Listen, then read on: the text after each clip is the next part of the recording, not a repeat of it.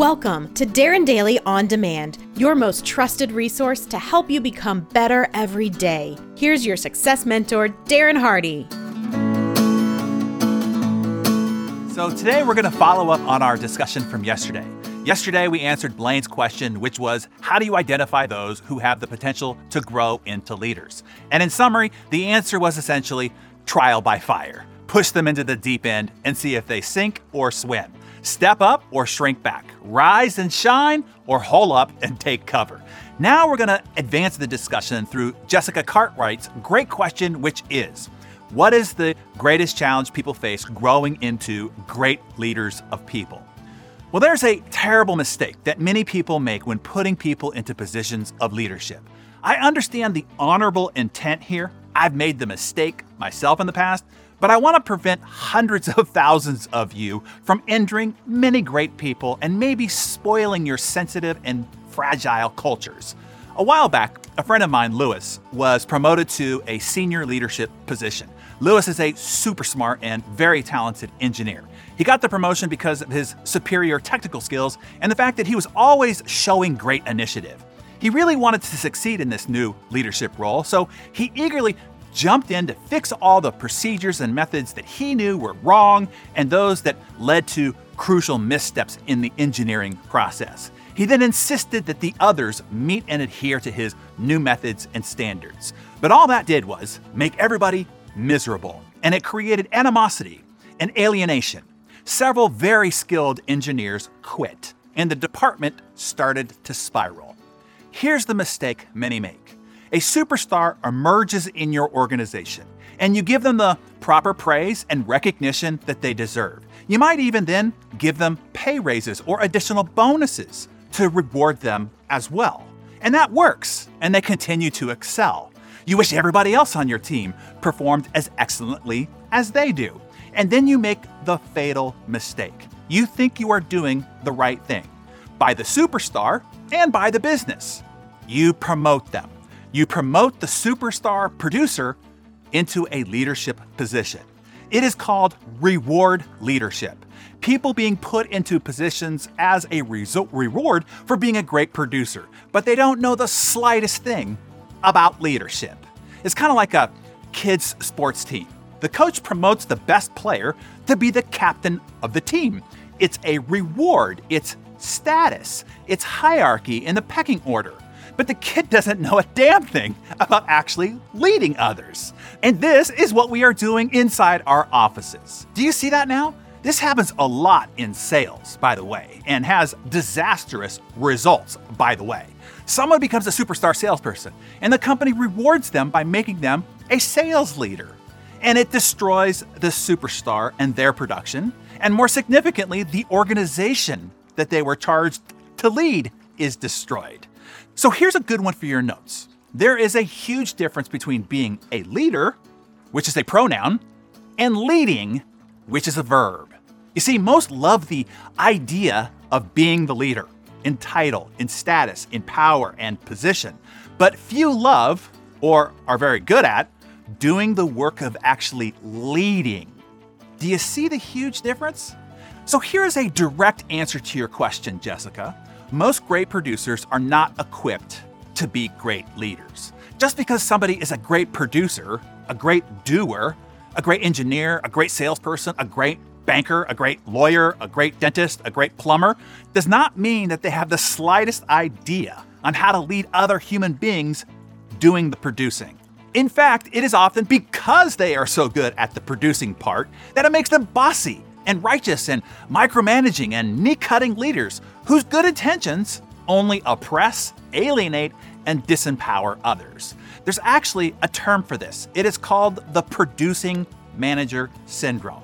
You'll recognize people who suffer from this syndrome by the fact that 1, they spend most of their time in the weeds of operational detail. 2, they view themselves as doers, not managers. 3, in order to drive short-term results and save time, they jump in and personally take on tasks. 4, they reserve decision-making authority for themselves. 5, they avoid people leadership responsibilities. 6, they are intensely uncomfortable having performance conversation with their team members. 7, they neglect employee development for their teams.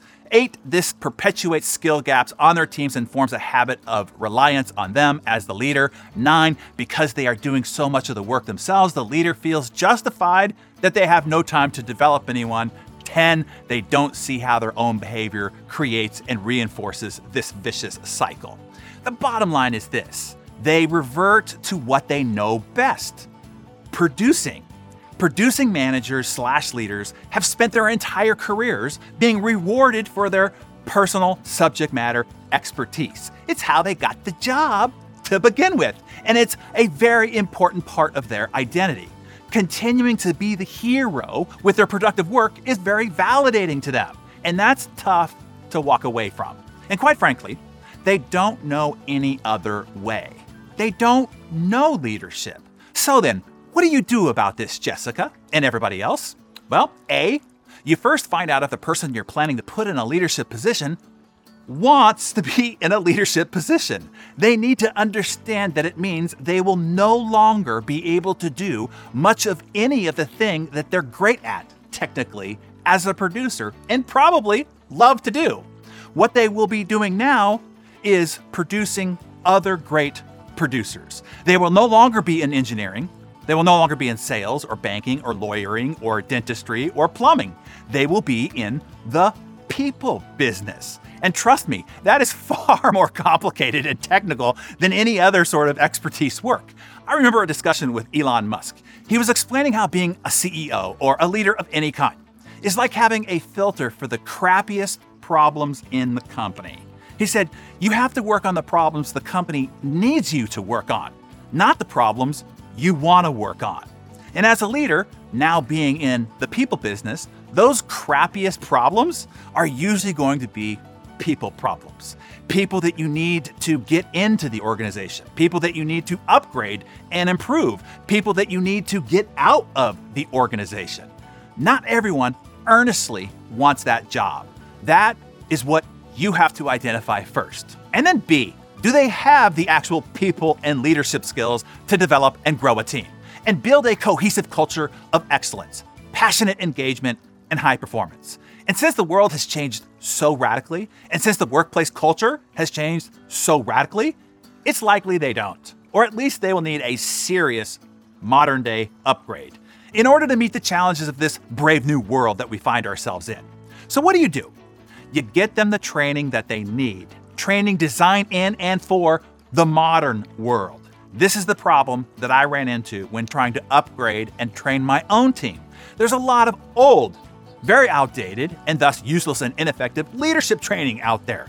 It is why I did the hard work of creating the hero's journey, mapping out the exact development cycle that one needs to experience and go through to rise up to be the heroic modern leader that you need them to be for your team, for your company, for your clients, for your mission, for your legacy, and for your future. So Jessica and everybody else here, anyone you need to be a positive influence, a leader of any kind in your organization, be that at home, at church, in your neighborhood, or in your community, get them enrolled in the hero's journey. It's exactly the training you need, and you need them to have in order for them to be the leader you need them to be. I wouldn't be suggesting this so strongly if I didn't believe this so strongly.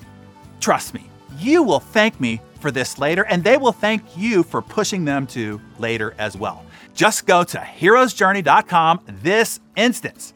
And dear daily friends, confess yourself. Do you have a tendency to operate as a producer manager more often than a leader? You heard the description, right? Tell us what other epiphanies hit you today as well.